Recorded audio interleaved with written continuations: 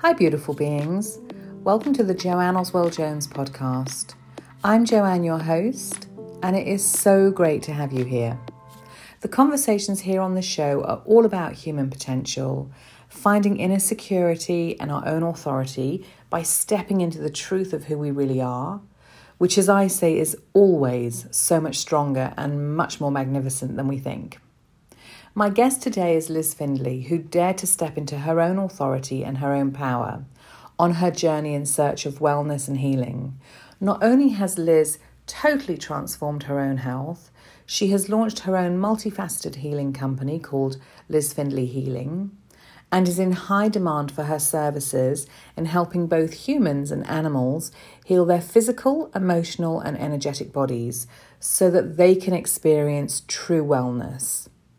In 2008, Liz had significant surgery for stage 4 endometriosis, and she was told by her surgeon that she would actually need surgery every 2 years for decades to come.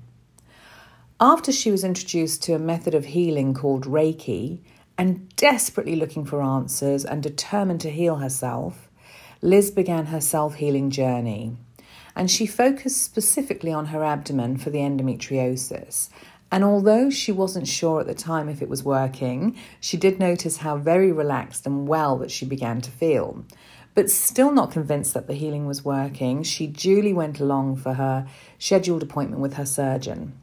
In short, he was totally shocked and amazed when he could see with his very own eyes from the scan that the endometriosis was under control and that no further surgery was needed. To this day, Liz has not needed any further surgery. Today, Liz has a long list of accolades and qualifications, and she has a thriving healing practice.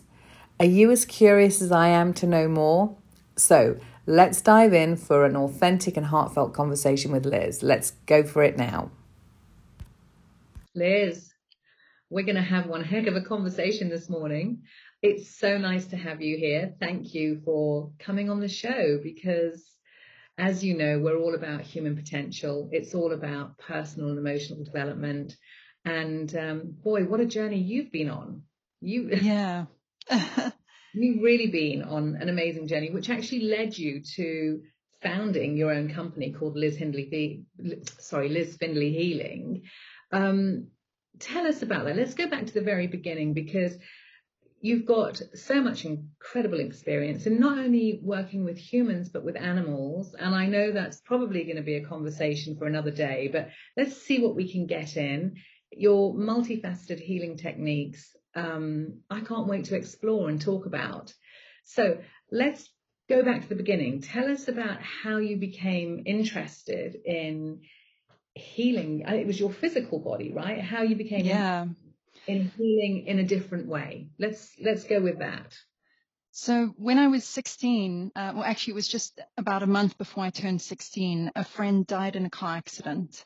Wow. And I did not deal with this well at all. And I was misdiagnosed initially, but eventually diagnosed at different times with 3 autoimmune diseases. And they do say with autoimmune disease that it takes a trauma for it to come to the surface. It often lies dormant. And in total, I really suffered for 16 years. Wow. And throughout those 16 years, I never gave up. I was trying both traditional medicine, or your conventional medicine, pharmaceutical drugs, and I was trying all sorts of holistic things. My mom was booking me appointments. I can't even remember all of the different therapies, but we were dedicated to trying anything and anything that could make a difference. Some things helped a little bit, some things not at all, some things felt great. But nothing cured it, so to speak. Nothing made it go away. And I do remember when the doctors tried me on the umpteenth drug, and then they say to me, well, there's nothing more we can do for you. I had several of those, but I never gave up hope. I can't tell you what in me decided that it doesn't matter what they say, I'm going to find my way. And I did. I happened to move into a flat share in London, and I hadn't even known the one flatmate for, an hour yet. And she starts telling me about a diet that could help me. Okay. And that was one of the major puzzle pieces for me. I often talk about puzzle pieces. We've got to find our own that fit together. 100%. And for me, it was definitely the diet. It was energy work, lots of healing. I do believe that having those autoimmune diseases got me on my path much quicker than if I hadn't had it. Because I think I would have been partying way longer, because I couldn't keep up with all the partying. I would have been partying way longer than if I had to deal with my body. Yeah. And then I went on a retreat to Egypt, and I think that was the final piece for me. That it's now in past medical history. The doctors agreed to put it there. I don't have any symptoms of all pharmaceutical drugs, and living my life. What's so wonderful about all of that is that, I firmly believe, having spent 20 years in the self-help wellness arena, that we are our own authority. We have all the answers within us, and illness, disease, all sorts of things that happen to you or happen to us are just a form of communication. It's a form of communication to say something needs changing. Exactly. And clearly, I mean, I wanted to ask, so prior to your friend having the car accident, was there any form of manifestation of physical out of balance for you? Any part of your life that you thought, you get ill if you eat this, or you experience headaches with that, or you tend to catch every cold going? Was there any sign of autoimmune weakness at all? Looking back, yes. As soon as I started looking into the main one that I had, so I had fibromyalgia, chronic fatigue, and endometriosis. Wow. So when I really delved into the fibromyalgia, and you start seeing like sensitivities to heat and cold, you just kind of went midway. And I used to cry at swimming lessons as a child, but I never knew why. I just put it down to, well, I don't like swimming. But I did. When I could play with friends, like on a weekend in a swimming pool or something, it was really like at school where you've got to swim lengths. So it was too much exertion for my body, and it was too cold. Equally, I used to cry when I bathed with my mom and she put too much hot water in. And so that all made sense. Whereas at the time, it didn't really make sense. It's just like, oh, it's a child who doesn't like swimming and doesn't want too much hot water in the bath. So that made sense. And so that's one of the things that was maybe poking its head out and not so dormant. But look, I did have some childhood illnesses. Like mumps went round my school, then chicken pox went round my school. But, these sorts of things are actually often good to get in childhood. So you have the antibodies, so you don't have them in adulthood. But I wasn't really one to always get a cold. I would say I had allergies, and I always had stomach cramps. So I got my first, if you want to call it, stomach medication of some sort at the age of 7. Okay. And progressively, I even got put on prescription stomach medication, and it kind of helped a bit, but not enough. And it was only once I started doing this diet to help with all of this. It's based on a theory that autoimmune disease comes from damaged gut lining, and so you heal it. And I'd already tried being wheat-free, and that reduced the intensity of the stomach cramps. But then this was advising me to go not only gluten-free, but grain-free. Yeah. And I'm telling you that I'm grain-free now, still, after all these years, because after I read some books and everything, and they explained why they don't believe we should be eating grain. And it makes so much sense to me, and especially when my body rejects it. In the way of stomach cramps, my body's telling me I really don't want this. The form of communication. Yeah. And I do so much better on a grain-free, dairy-free, sugar-free diet. Yeah. Well, if you think about it, it's about keeping your diet as close to nature as possible. And anything that is denatured or that has been processed or stripped of its nutrients, and there's this whole debate, isn't there, around sort of following a vegan diet, vegan plant-based diet, and or not. But I think what people are missing is that it's not so much about whether you should be 100% plant-based or not, but it is about whatever that you do eat is as close to its natural state as possible. So, if it's meat, for example, make sure it's organic or free range or and pasture raised, biodynamic. And the same with your food, right? Anything that comes in a brightly packaged casing that's been stripped of all its nutrients is not going to help you. And of course, notwithstanding the chemicals that are used when it comes to grains. So your body was only communicating what it needed changing, right? Yeah, absolutely. And I do think everyone needs to look at a diet that works for them personally and keep tweaking it.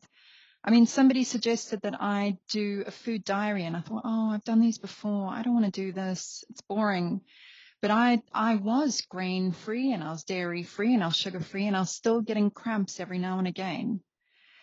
And by doing a food diary, I found the maddest thing that for my body personally, I cannot combine aubergine and chickpeas. Okay. And I can have aubergine and I can have chickpeas just far away from each other. And I'd forgotten about this. And I went to some friends and I had baba ganoush, which is made with aubergine, and I had hummus made with chickpeas. I'm telling you, within 20 minutes, I was in agony. And so, but yet other people can eat that and they're fine. Yeah. And so it's all about your unique puzzle pieces that you've got to find works for your body. And I think this is why I see a lot of value in stripping back a diet completely and doing just very plain for a while, getting out anything that could be a problem for anyone. Because if you'd asked me, in my early 20s or late teens, do I have a problem with soya? I would have said no. I eat sushi all the time. Do I have a problem with rice? I would have said no. I eat sushi all the time. And, all of these things. So I never had an individual reaction to anything I was eating because I was eating grain, dairy, and sugar at least 3 times a day. If I look at the lunch I was taking to school each day, there's like a tub of yogurt. There's a sandwich. Yeah.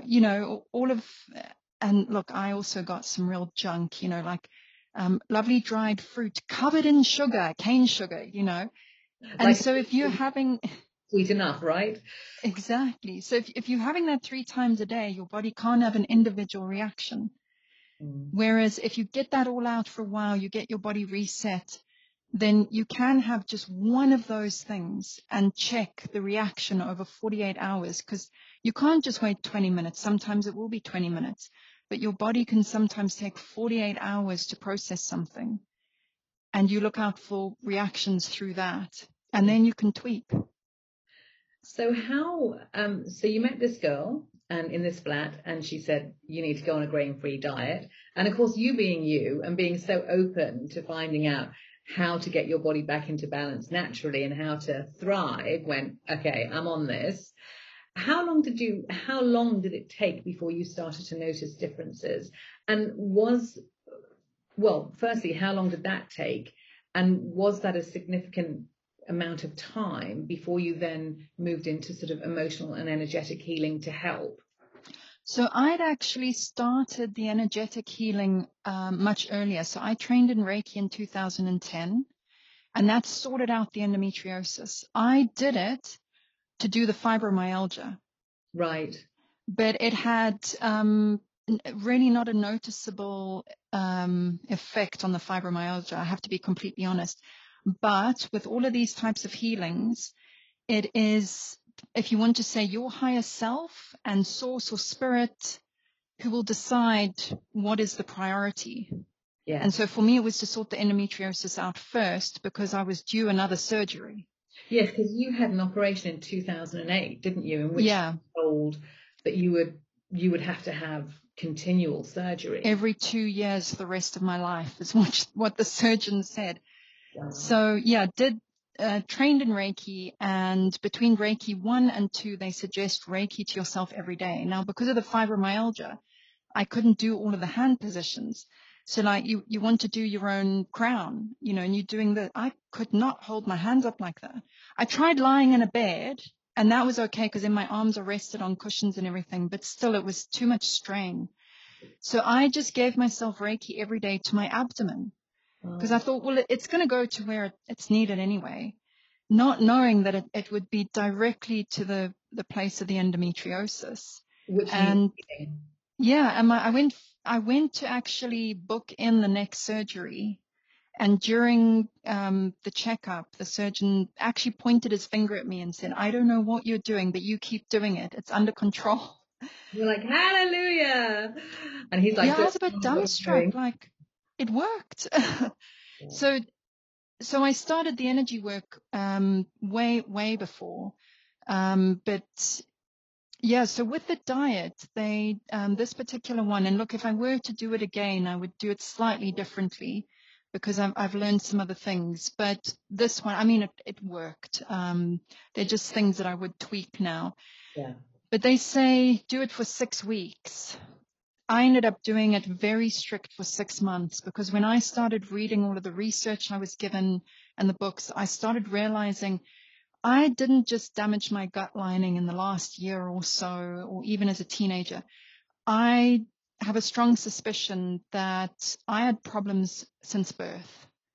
I'm very fortunate that my mother gave birth to me naturally, because they do say that the mother's gut bacteria gets passed to the child during a regular birth, which is quite important.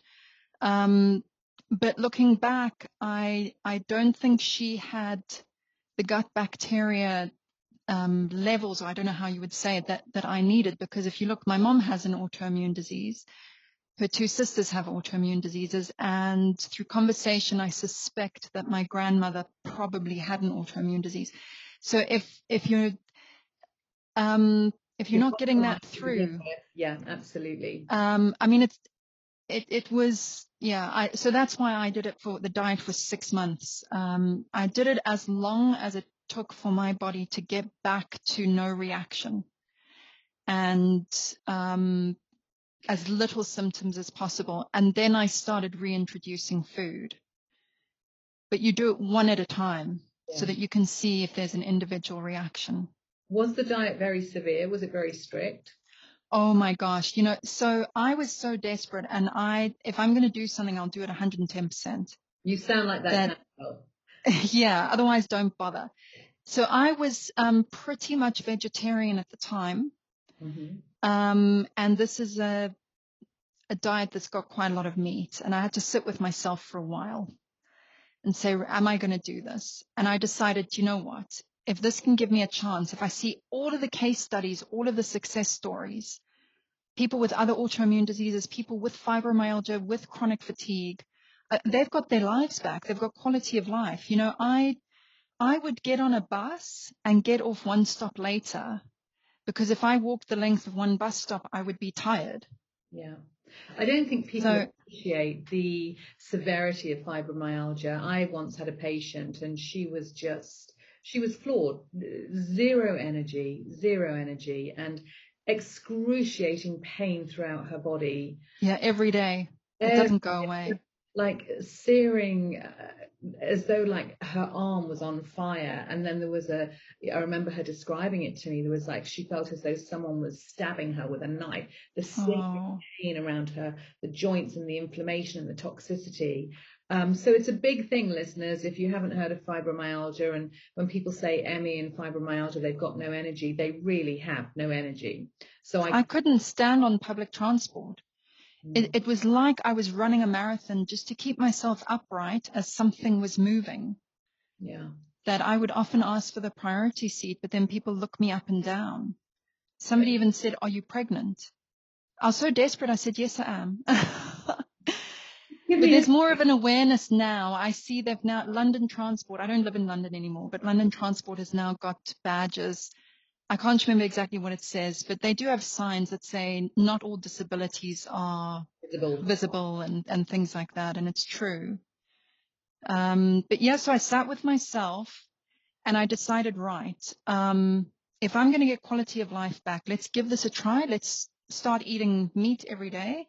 If it doesn't work, I'll then go back to being vegetarian, almost vegetarian. The thing is, I get so anemic. What I've now since learned through this whole process is my body personally needs animal protein every now and again. Not quite as much as what I was being told. I've managed to get it that I can do it sort of every 2-3 days, just one portion and not every meal. But I threw myself into it and it worked. And I think this is again why people need to look at their individual bodies, because I've got one friend who thrives on being vegan. Yeah. But when you look at her blood group, and she said so herself, I think she's blood group A. Now, I'm not big into the blood group diet, but there's some things that make sense. Like I'm B blood group, and it says that I have to eat meat, especially wild meat. Or I don't really do well with these gamey things. Like, don't bring me venison. I can't stand it. Oh, really? She was telling me that blood group A are the only successful vegans. Well, Apparently, I'm not saying other blood groups mustn't be vegan. You must do what works for you. that's But interesting because I'm blood group A and I grew up in Africa. So I grew up in Zambia and Botswana. And so I grew up on a meat-based diet. You know, I was that child walking around in a little pair of bikini bottoms, just munching on biltong. That was me, you know, in a pool with biltong. And I wrestle all the time with this idea of being vegan, plant-based for compassionate reasons. And when I think about it logically, when I think, why are we eating animals? Why are we eating anything that has eyes and a heart and a pulse? It just doesn't make sense to me. But here's the thing.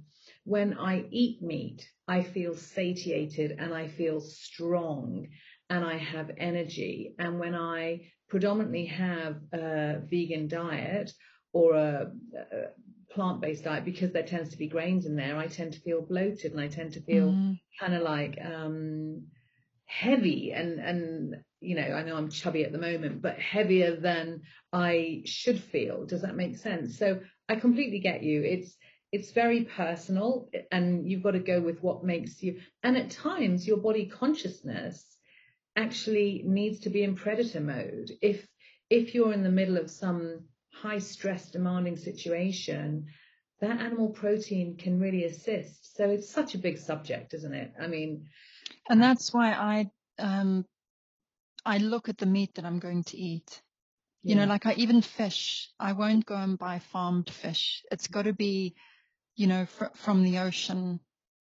And I'm not very happy going and having, say, a roast chicken, you know, a lovely Sunday roast lunch, because I don't know where their chicken is from unless it's like free range and organic and all of that. I would prefer to then have a vegetable option. Yeah. You're absolutely right, because also you're voting with your wallet. You know, every time you buy something, right, you're voting with your wallet. And so if you're just going to merrily go along and enjoy that piece of chicken that has been factory farmed and treated appallingly, opposed to a biodynamic chicken that's being completely looked after, free range, outdoor, you know, you're supporting that particular option. So you're absolutely right to just look at what you're eating and give thanks. So let's go back to, so you had been doing the healing with the endometriosis. You'd been doing Reiki healing. You'd started that in 2010. So you had your operation in 2008. 2010, you started the Reiki healing. And I'm assuming throughout that time, because you started to notice differences within yourself, that you then continued down this path, right? Well, I wanted to start a healing business in 2010, but it wasn't the right time. It just wasn't working out. Okay. And it makes sense why. I needed to do more. Yeah. I needed to experience more, go through more, and actually get rid of the autoimmune diseases before I could do that. So your path continued. You moved into London to a friend and onto a house, and you started working on the physical healing with the diet. So what happened after that? So you got better, you healed yourself, you said it's past medical history. How did the healing come back to the fore? Take us on that journey as to how the pieces came together. Well, I got to a point with that diet where I could actually walk more than one bus stop. It had a lot to do with confidence. What I started doing is I lived, I don't know, it was roughly about a 15-minute bus ride from work. So I think if you walk a more direct route, it was going to be about 20 minutes or something. And I thought, well, let's try this. But I was so nervous because if for, so many years, more than 10 years, you've been pacing yourself and trying to conserve energy to just think, oh, I'll go for a 20-minute walk. I know it sounds small, but it is huge if you've not done more than like a 5-minute walk in years. Yeah. And so I started walking along the bus route home, and I would just get nervous and then get on the bus. And I'd try push it one bus stop further. And I got to the point where I finally walked all the way home, and it was such a milestone. Okay. And so it was building that confidence. Look, it did take quite a while for me to get to walking an hour in the park. That was also huge. It took me about 2 years to build up to that. But all this time, I just immersed myself in all sorts of workshops and talks and reading books and all of that. And I knew that I was going to start my own business, and I was working in the property world. I was trying to get out, but that's hugely scary to leave the world of employment and start, all that fear comes. But it was on that retreat in Egypt in 2016 where I officially released the autoimmune diseases. We were by the pool, and one of the other ladies, everyone was giving angel card readings for each other. And she said, right, I'll do you. And she said, you're not doing your soul mission. You're not on the path completely. Meant to be. But don't worry, you will get there. It's your choice if it's going to be within 20 years or within 5 years. And that is the shock that I needed. There is absolutely no way in hell I could stay at that company or in the property industry for another 20 more years. 5 years, yeah, 5 to 20 years. I just knew that that was it. So within 2 months of getting back from that retreat, I handed in my notice. And yeah, I worked off the notice period, and that was that. But then I didn't know what burnout was, and I reached it. Right. When I left that estate agency, I used to be a property manager, and I did the accounts as well. I just booked a 7-day holiday in Tenerife, and I thought, yeah, I'll go recharge, come back and start my business.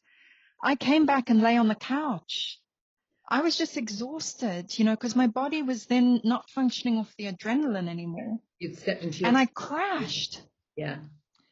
So, yeah, I had to deal with burnout, and that seemed to then bring on dark night of the soul. And have we all been through that? I'm very grateful because I've subsequently heard that mine was not quite so bad.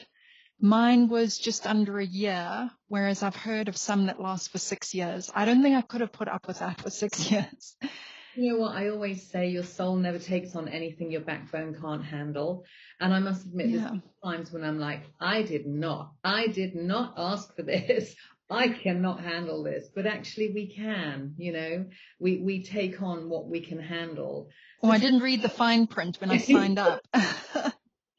Tell us about your dark night of the soul, because listen, we all have it. We all go through it, and it is part of our ascension. It's part of our growth.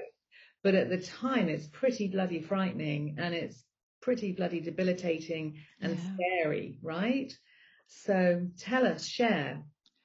So I had a couple of things going on all at the same time. And so it was kind of coming at me from all angles, So I'm newly trying to start a business. I went on a 1-year diploma course and did another course in between that, did some workshops, so loads of things going on. And the wheels started wobbling quite a bit. And one of the things I started feeling was intense fear, but like right in my solar plexus there. Okay. I started feeling nauseous because of the fear. Was it a foreboding fear? Did you know what the fear was, or was it that forebodingness that you don't know what, but you just know there's fear? I thought it was because of the enormity of what I'd taken on, that I'm now starting my own business. And I mean, let's face it, you start your own business and you don't have clients lining up around the block. It takes time to get the word out. And, word of mouth was actually my greatest marketing tool. But it was taking time, And even though I thought I was responsible and I'd saved up money before I quit that job, that money just poof into thin air quite quickly, So I just assumed it was that it was like money, fear, and whatever. It did feel a bit intense for all of that. I thought, come on, like I've never been homeless or any prospect of being homeless, just calm down here. But I didn't realize it at first, but I wasn't eating properly. And just because of this nauseating feeling with the fear the whole time. And when I was going back to this 1-year course, people started saying, first of all, it was like, oh, you're looking great. You've dropped a bit. Next time we go, slowly, I started noticing the concern on people's faces until they finally said, Liz, something's not right here. And I was having nightmares, not right from the beginning, but there was a point throughout these months that I was waking up middle of the night, just the absolute fear of God in me, and awful dream. I dreamt rats were attacking me. Wow. And just waking up with the sheer panic of that, and like, okay, there are no rats here, we're fine, we're all alone. And so I started seeking help in different ways. So firstly, I had some lovely friends that I made on the retreat to Egypt help me piece together that somebody on a course that I'd been on had corded into my solar plexus and was pumping her fear into me. So was this a psychic attack? Yeah, it's a form of psychic attack. Right. I, to this day, believe that she's not conscious of what she did. Well, no, because it comes from the unconsciousness, doesn't it? Yeah. You do get conscious ones where they will consciously cord into you. Which is more kind of bad thought. It's more sort of, deliberate bad thought, maliciousness. Yeah, and that's also usually in the back. If they are trying to be malicious, the cord will be in the back. This was in the front, which showed that it's probably her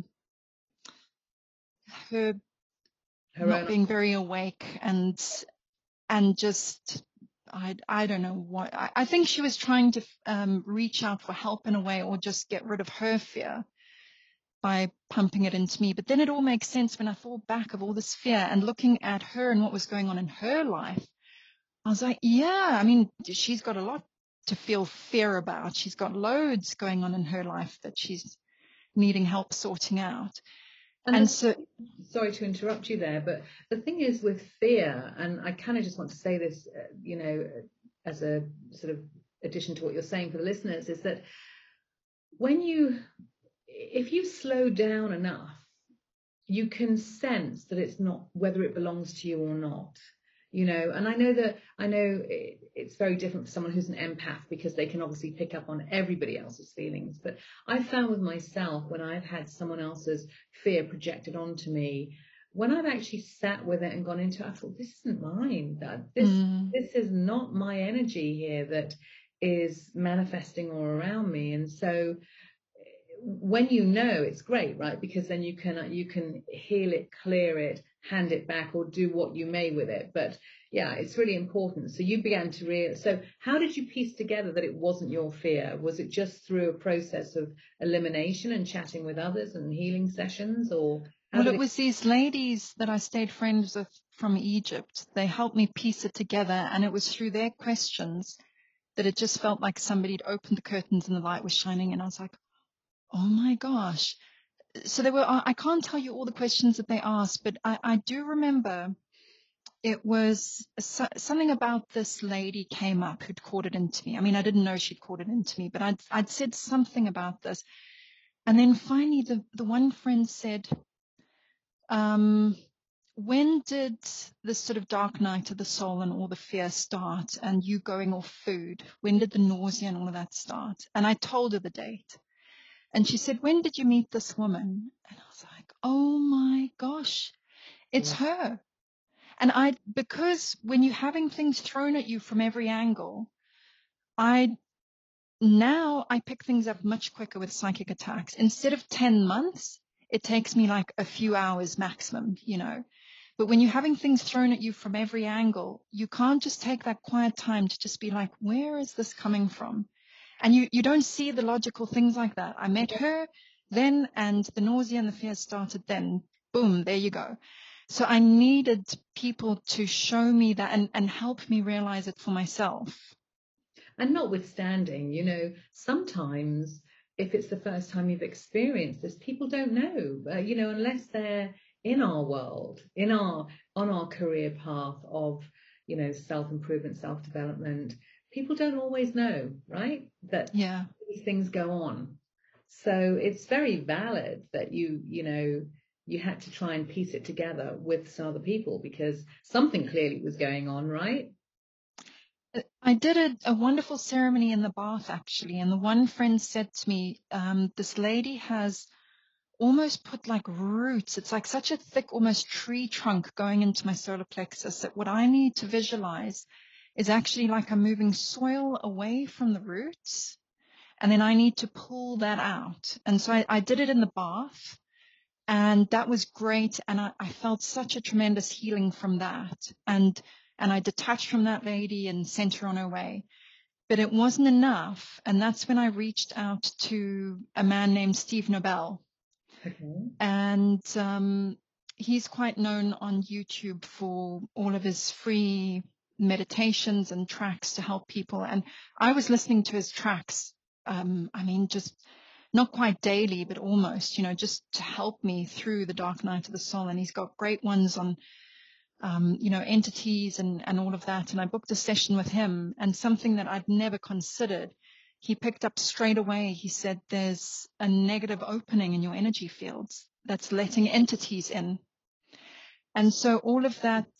Sorry to interrupt you quickly, but so the sort of opening in your field, was that how this woman got in? I don't think so. Okay. But if you think of these emotions like fear, they are lower vibrational in nature, that they can open doors, that they can open these types, they can open you up to that.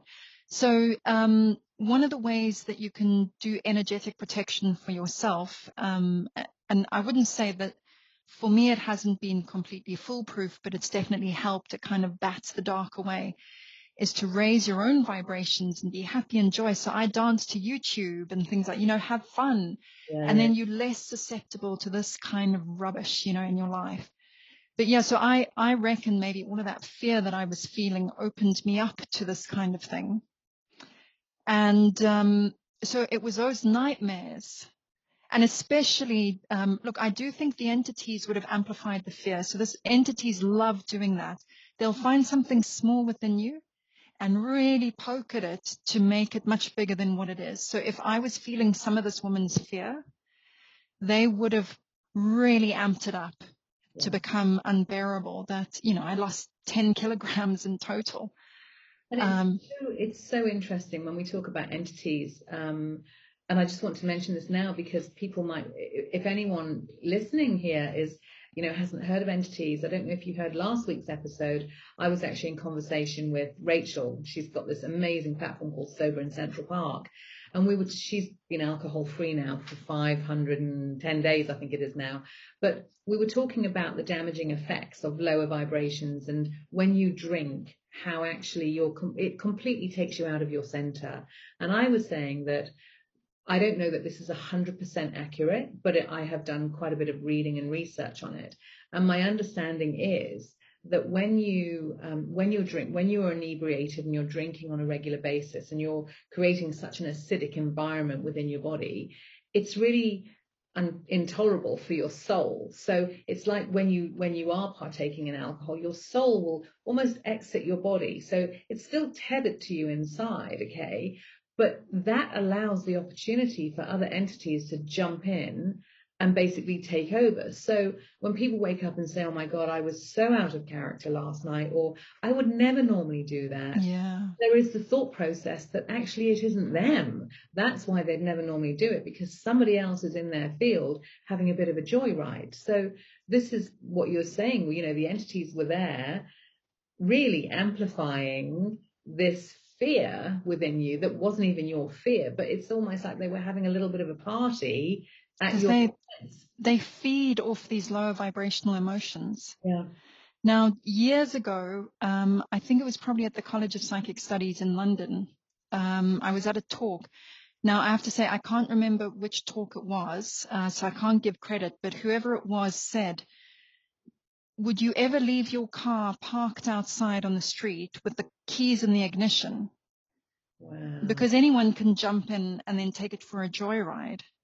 And that's a bit like, you know, the sort of lower vibrational drugs and alcohol. It does just open you up for something to, as you say, come have a joyride. And I suppose that would also go for lower vibrational food as well. Anything that's not serving for you, right?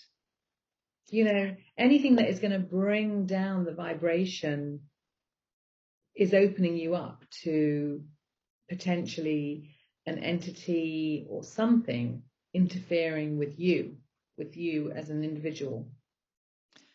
Yeah, I think the more we can raise our vibrations, and I've certainly learned to put, I learned the hard way that what I need is a little protection meditation morning and night. And so I've got a few tracks on my YouTube channel, and my two recent ones, I did the morning version and the nighttime version. They're both called Highlight Decree. The morning one is called Invoking Energetic Protection. And I do a version of this for my partner and I every single morning, because we started realizing the days that we just, you know, a bit casual about it, we will get some sort of interference. I mean, maybe not full on entity attack, you know, jumping in us or whatever, but, you know, things just don't run as smoothly and, you know, things can go wrong. So what I suggest to people is start off with something, and I have tried to make it as short as possible. They're both only 14 minutes. Nice. So it's nice and easy. But you can even make it quicker than that. What I suggest is that you listen to it a few times, get the idea, and you can even form your own. Just very quickly, you can speed it up. Like, I don't take 14 minutes each day. You know, I might speed it up to about 10 minutes or something. And I've added in a few extra things just for myself as well, but you can personalize it to you and take what resonates with you and what doesn't. And, you know, you're free to also listen to other people's tracks. Sure. And bring in those concepts for yourself as well and let it evolve. So that one that I did, I've added a few things for myself, but it is totally different to what I did even last year. Yeah. A few elements have stayed the same, but I'm constantly evolving my needs to the challenges that I'm presented with energetic attack. And definitely the nighttime one as well. It's called Dream State Protection. Because I did the nighttime one a couple of. Oh, you did? I did because I was interested, because I thought, well, we're having this conversation and I am really interested in mind, body, being work, as you know. And I have to say that night, I was out for the count. I was like, great. I was out. So we will definitely put those links actually in the information. Oh, thank you. Yeah, for sure. I said to one of my daughters the next day, I said, wow, that knocked me for 6 last night. I was out for the count and slept really, really well. Now, whether it's because my intention was set to that this is going to obviously cleanse, clear, provide a safe, sacred, positive environment. I'm not questioning you. Who knows? But something happened, which was really great. And I have a question actually before we go back to this gentleman that you mentioned, who you went to for a session. Just while we're on the subject of energetic interference, what would you say, given the challenges that we're going through in this world at the moment? And there's a lot, right? I'm talking about COVID, I'm talking about interference. from your perception, because I know you're highly intuitive, how much negative interference would you say there is around us all generally at the moment? Do you think it's at an all-time high? Yes, and I do think it's intentional. I Yeah, think they have used that, if you want to call it the dark, yeah. as a way, because when people are in fear, they're more easily controlled. Well, it's mind control. Mind Yeah. control. Yeah, yeah, yeah, yeah, yeah. Let's go back to this chap that you went to have a session with, because Steve Nobel. Steve Nobel. Yeah, tell Yeah. me a little bit about Steve and his work and how that really helped you heal and clear, should I say, clear what was going on with psychic attack and that that calling from that woman. So I've actually trained with Steve now, and it's been so beneficial because I don't need to just book somebody in to check for portals. I do it myself, and unfortunately, I will share with you that you don't just clear a portal once and you're done forever. Damn, They damn. do. You keep being presented with opportunities where they can come and, you know, even just entity attack.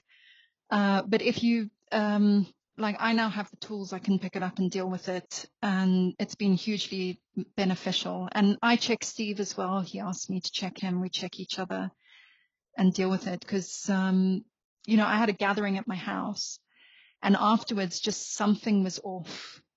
Okay. And so so we use pendulums a lot. So I've got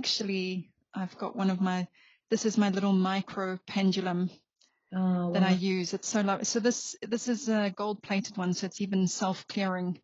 I was going to say, do you cleanse and clear it? I do, even though it's self-clearing, but you don't have to do it as much as a crystal ones.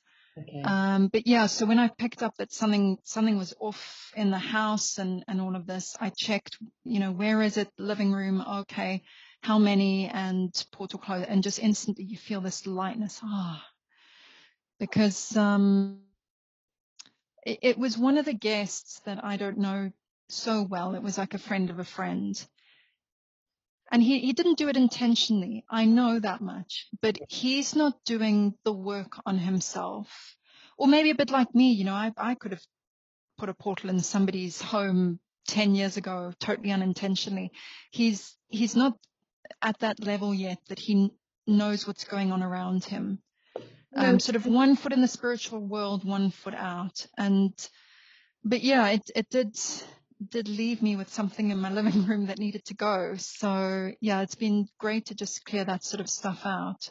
But even when you do the work, you know, it's like I was saying in one episode, I was talking about I work with Corinne Brawl a lot, and we work on my unconsciousness. And I remember saying to her, this was a couple of years ago now, and it was in the time when my ex-husband and I were going through a really nasty legal battle. And so here I was consciously saying, you know, I'm totally fine with this. You know, I really wish him well. I wish him happiness. And all I'm asking for is what is owed to me and what is rightfully mine. And I was telling this to Corinne so we open up and I said, listen, I just want to say this, that, you know what, I just think, you know, I want to wish him the best and da da da. But in my unconsciousness, she laughed because I was raging.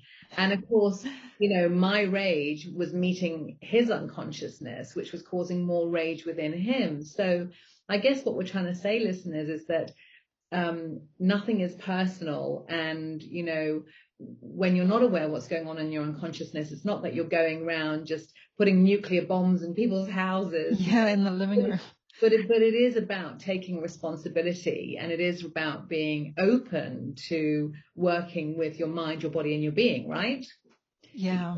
Because that's when we all experience, you and I, Liz, experience so much more joy because we're much more aligned. So, yeah, I just thought I'd mention that about, we're not always aware, are we? Yeah, gosh, the unconscious mind. And, you know, we have good intentions. Actually, I learned about the Ho'oponopono prayer many years ago. Yes. And it is lovely. And one of the most helpful things that I heard is that if you can't say it to the vision of somebody that you intend to say it to, if you're still so angry with them, is just actually visualize yourself in front of you and say it to yourself. And that's helped so many times. Because we're all, and what's before you is within you, right? Yeah. Yeah. And then you get to a point where you can move on to the person that you actually need to do that work with. Yeah. There's a beautiful story about the Ho'oponopono. So it's I love you, I'm sorry, please forgive me, and thank you. And did you ever hear the story about, I'm like, wow, let's hope this works for me. There's this, I should send you the link, and actually I'll put it in the resources as well, because it's phenomenal. This woman was on a journey, and she came across, Joe Vitale, she came across, I think it's cosmic ordering, and she came across the prayer, the Ho'oponopono prayer. And so she had been saying, I love you, I'm sorry, please forgive me, and thank you. And it really resonated with her. She really understood. And she started thinking about how she'd never had a problem attracting things, but that she'd never been quite clear. Okay. So she said to the universe, I want $40 million or more. I love you. I'm sorry. Please forgive me. And thank you. And she just knew within every aspect, every cell of her being. And I think it was a couple of weeks later, she won $40 million on the lottery. Oh my gosh. Yeah. And so she talks about how the process of practicing the healing prayer was what led her to it. So I will put that in the resources as well. But sorry, we got sidetracked. Let's go back to the work with Steve, because this is really interesting for people to learn about. So how I know my ever-evolving morning grounding and protection meditation works enough for me is I was on a course, and there was another attendee on this course that I can't tell you why, but she kept irritating me. Now, I'm usually a quite compassionate person, so whatever exercise we were doing, she would burst into tears and all of this. And I'm the one who would usually check they're okay, and especially when I was partnered with her. I cannot tell you why she just really irritated me that eventually I had to go and say to the teacher, please, I can't work with her. And for the final exam, we had to partner up, and I said, I'm partnering with my friend. There's no ways I'm partnering with her. And the teacher respected this. The interesting thing is, and I didn't realize it at the time, it was only afterwards. So she partnered with a friend of mine for one of the exercises. And again, she ran off crying to the bathroom and all of this, but I just detached from that, and I was with my partner. Anyway, it was after the whole course that my friend got me to check, because my friend was feeling a little bit off. And there was an entity inside my friend. And what we'd figured out is that it was actually within that woman. I walked away with rips and tears to my aura because it was trying to get into me. But because I'd put enough of protection around me, it couldn't get totally in. And I think also that is why I was getting irritated. So I couldn't put my finger on it. Why am I getting irritated with this poor emotional woman? I was getting irritated with the entity. Feeling it, yeah, for sure, right. And that's why I just had to get away from her, because I didn't know consciously that my aura was being ripped through. But I just knew I had to get the hell away from her. And unfortunately, it jumped into my friend. Anyway, got it all out. But it was my friend who, at the time, was not so hot on let's do morning grounding and protecting, a little bit casual about it. And I think they've since changed their mind. But, so some form of daily morning grounding and protection. The grounding will help you deal with any kind of stressful things that come your way, because it's not going to take it away. We've got this. But if you're grounded into the Earth's crystalline grid, I actually visualize roots going all the way down into the center, into the great big crystal. It's the 5D grid of the Earth. I anchor in. So I imagine actually an anchor at the bottom. Yeah. You can tie it off in a bow or a knot, whatever's right for you. And then I drink up some of that crystalline energy up into my heart space. And then from there, it circulates throughout my whole body. And I kind of sometimes even visualize it a bit like a phone that's charging. And, the battery bars go out. And I'm recharging myself. And I do that.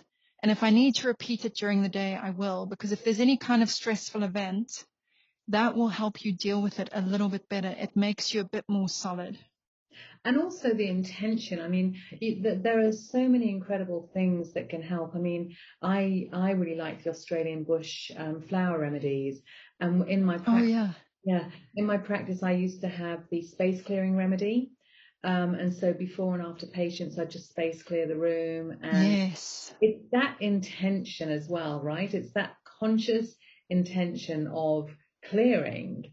And it's important. It's important because it's a form of self-love and self-respect. Ultimately, when you're clearing, as in the morning routine that you do, the night routine that you do, you're saying to every aspect of yourself, I care about my well-being, I care about how I'm living, I care about my days.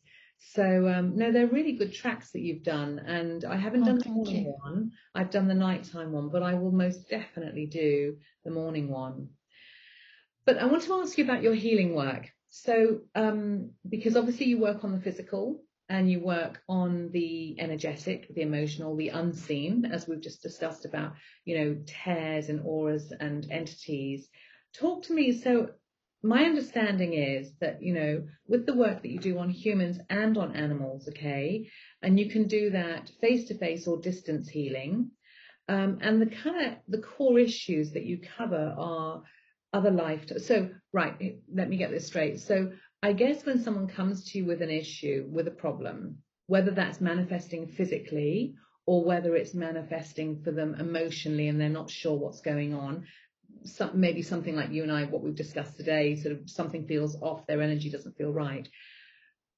With your skills, you basically then look at, so it's like a process of elimination. So you would look at their energy field, you would look at other lifetimes, you would look at vows and agreements or energetics, or it might well be that you look at their physical diet. Can you explain a bit more about that and how you work, how you go through that process of elimination and how you help them? Because you really do help hundreds and hundreds of people transform their lives. So let's give a bit more to the listeners of how you do this magic. So I'm only doing online now. Okay. I would say that probably one of the only good things of lockdowns is that it did shift my business entirely online, which has been a wonderful thing. Because I used to travel up to an hour to some clients, and it's just so much wasted time traveling. And all of this can be done remotely, and people are comfortable in their own homes as well. They don't have to travel anywhere. They're much more open to the whole experience, aren't they? And so I use predominantly pendulums and charts, especially the start of it. I do see what's relevant. So I've got loads of techniques and procedures, and I see what the client is presenting with, what they need help. And I'll sometimes get an idea of what I'm going to do with them, even when I look at the booking. Because my online booking system, I've got to go and approve each one just to check it doesn't clash with anything. And I'll have a quick read, and I'll sometimes get immediately, I need to do this with them. But then throughout the session, I will double check with my pendulum what techniques are relevant for them at this time and the priority. So sometimes I do actually get to a bit of remote Reiki. Other times I don't. I just see if it's right for that person or that animal at that time. Something that I always do with every client, both human and animal, is what I call like a preparation to work. And that does include clearing of all sorts of things. And what's been quite amazing for me is I have started bringing a lot of the, if you call it human techniques that I learn, into the animal side of things. Because initially I was taught animal healing, a bit like animal Reiki. It's just really sent from your hands to the animal or to a visualization of the animal if you're doing it remotely. And I'm now doing pendulum work with animals. Oh, brilliant. So I wouldn't swing a pendulum in front of an animal that's right in front of me, but this is how it works so brilliantly on Zoom.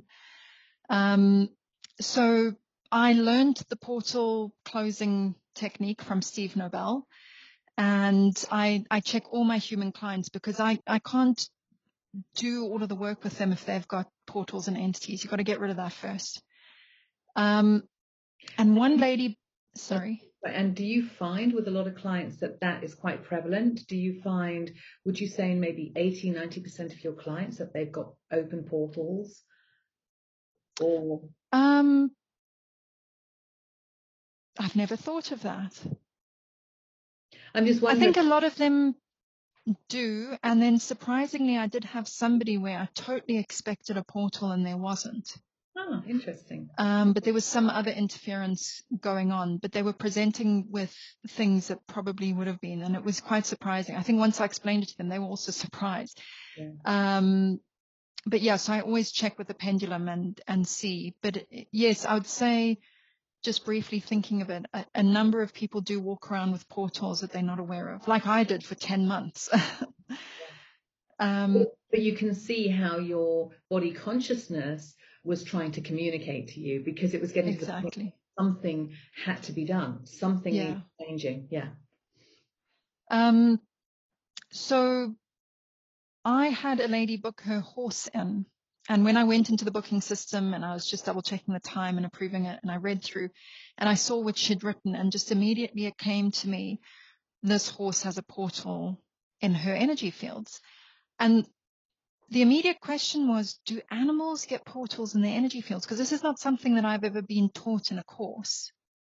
Right. And so I got my pendulum out and I checked, yes, totally. And so now I've taken my sort of, if you want to call it, my human preparation to work, and I've seen what's relevant for animals in there. And there's only actually one part that's not relevant for animals, and that's about upgrading the ego. They say animals don't have egos, and so that's one line that I leave out for the animals, but otherwise everything else is relevant. And animals are just as susceptible as humans. So with this horse, I did the portal closing procedure.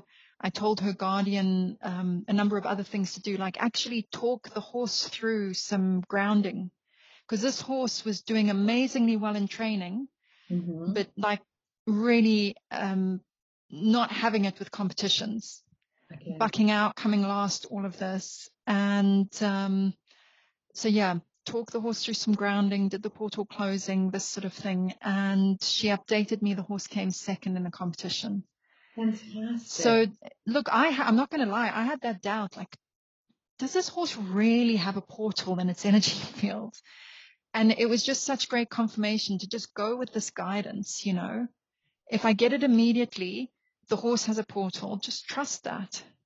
Is that in channeled intuition that comes through to you? Yes, I'd say it's probably usually my higher self. Yeah, because I hear it as my own voice. Okay, yeah. Yeah. And what about you? When you hear, do you find when it's not coming from your higher self, it's like you hear the voice outside of yourself? Does that make sense? So like when it's coming from me, I sort of hear it here in my forehead, but when it's coming outside of me, it's like it sort of dives in and then goes past. I can discern the two. I know that it's not coming from me, if that makes sense. Do you get that? Yeah. Yeah, I wouldn't know how to quite explain it. It doesn't sound like it's coming from outside of me. It still feels like it's in my head. Yeah. Like I'm hearing it inside my head rather than hearing it outside. But it's a different voice, isn't it? It's like, you know. Yeah. So that's amazing. So you use the pendulum, and how do you, because I know people will be thinking this, how do you keep the pendulum neutral so that you're not imposing your intention or anyone else's? How is that pendulum kept so crystal clear and accurate? So look, I do clear my pendulums, but also within, I do this preparation to work for myself before each session. So I'll do myself before I meet the client on Zoom, and then I do the client usually with them. And so within the preparation to work, it makes sure that I am connecting to my higher self and not getting guidance. Because, I mean, it sounds great to be getting guidance maybe from an ascended master or whatever, but for work like this, it needs to be your higher self to source, nothing else. The other thing is, I know I can totally influence the pendulum when I'm too attached to things. So if it's anything for me. Yeah. Of course. And then I get my partner to check me, and vice versa. He gets me to check him for stuff. So we are aware of this. But when it comes to a client, It's no difference to you that you're not emotionally. Yeah, I want the best for them, but I want the truth for them. Yeah. That it's not like I can influence it to say, no, there are no portals, just because I don't want my client to have any portals in their energy fields. It's actually more effective if I get an accurate answer and then deal with it if need be. Your work is full of integrity, and that's really important. And I would mention that to anyone who's beginning to go along this path of mind, body, being work and healing themselves emotionally, physically, and energetically, to do their research and to see who they resonate with. And Yeah. I can speak from experience, having worked with so many people in the field, in our field of work, that the integrity that you offer is 100%. Oh, thank you. 100% pure, because there is no emotional investment other than what's right for that person, or what's presenting, not even what's right, actually, what's just presenting for that client that you work. Yeah. I mean, one thing that I've noticed is some healers will say to me, oh, you really need another session, next week or something. And I just always feel a bit off about that. I mean, look, I may well need another session. Like my kinesiologist, and I trust her 100%. She will say, right, you do actually need another one in 3 weeks to continue this. But I've got that relationship with her that I know, because she doesn't do it every time. Sometimes she said, no, we can wait a lot longer. And so I know she's not just in it for the money. Mm-hmm. And so when I have clients saying to me, oh, do I need another session, or when do I need to book again? I do find it a bit sad, because it feels a little bit like they've been conditioned into this, well, you need repeat healings. And so I'm power away by saying they're putting their power in someone else. I say to people, you'll know when you need a session. That's what I say. And I say, if you use a pendulum, ask the pendulum. And better yet, if you use a numbers chart, ask the percentage benefit of having another session with me. And, even how long you should wait. If you should have another session with me, you can ask with the numbers chart how many weeks, how many months you should wait. Yeah. And it's amazing to see the change in them then. They're then like, oh, that they can take their power back, and that it's not up to me, and that I'm not money grabbing. I'd really rather not have people book it. I had one lady who wanted me to send her remote Reiki healing every single day for a week. Wow. And I pandered to her needs for a little bit, and then I started picking up that really she's not interested in doing her own work. She wants somebody else to do it for her. And I can't even do it for her. Yeah, absolutely. No matter how much she pays me for it. Yeah. There's a certain amount of this journey that you have to do yourself. 100% self-accountability. It's about coming back to your own authority, and it's about connecting. I mean, the work I do is helping people to connect to their inner strength and to their own authority, to know that they have that within them to navigate their life. And that doesn't mean to say they wouldn't work with people like yourself, or I wouldn't work with other people, but fundamentally the buck stops and starts with me. And, that's, I think, what this change that we're all going through is all about. It's about learning to take the power back for yourself, for your well-being, physical well-being, your emotional well-being, your financial well-being, for all of it, So I think you're amazing, and you're absolutely right. It's not for you to do that work for someone else. Because what I even do with some of the processes is I get the clients involved. Yeah. So, for example, if I pick up cords from some family member into them, I will be doing the clearing on the charts with the pendulum. But I get them to visualize the cords being cut And then also any agreements, accepting those cords, or any agreements or vows or promises with that family member, to destroy them. And I talk them through how and what they do, but they are visualizing it and they're part of the process. They're not separate from it. They're not just sitting there with their eyes closed, waiting for me to wave a magic wand. Yeah, absolutely. Absolutely. Can you give us, so you talked about the horse that you worked with. Yeah. I know actually I will guide and ask anyone who's interested to take a look at the testimonials on Liz's website, because they are really amazing. But so you've given us an example of how you've helped one of our furry friends. Can you give it, without breaking data protection at all, but can you give an example of how your work has impacted a human being on a really positive level? That would be great. So one of my clients, she booked me in because she's got a fear of dogs and she wanted to get a puppy for her family. And she was actually even worried that her fear was going through to at least one of her children. Yeah. And so during the session, I picked up that this was both other lifetime stuff and bloodline stuff for her. So what happens with other lifetimes is, for example, with her, she was presented with some kind of a wild animal that she now puts dogs into the same category. So you can imagine it could be like a wild dog even, or even a wolf, just anything that could be a bit similar to that. And if I remember correctly, that was last year. I think in one of those lifetimes with her, she died. So possibly not all. I think some she was just harmed through some sort of an attack, and then I think one died. So if you've experienced that in another lifetime, it means for all the lifetimes going forward, you're going to be saying, yeah, I need to be careful of beings like that, because they could kill me. And there's this fear that's then carried through.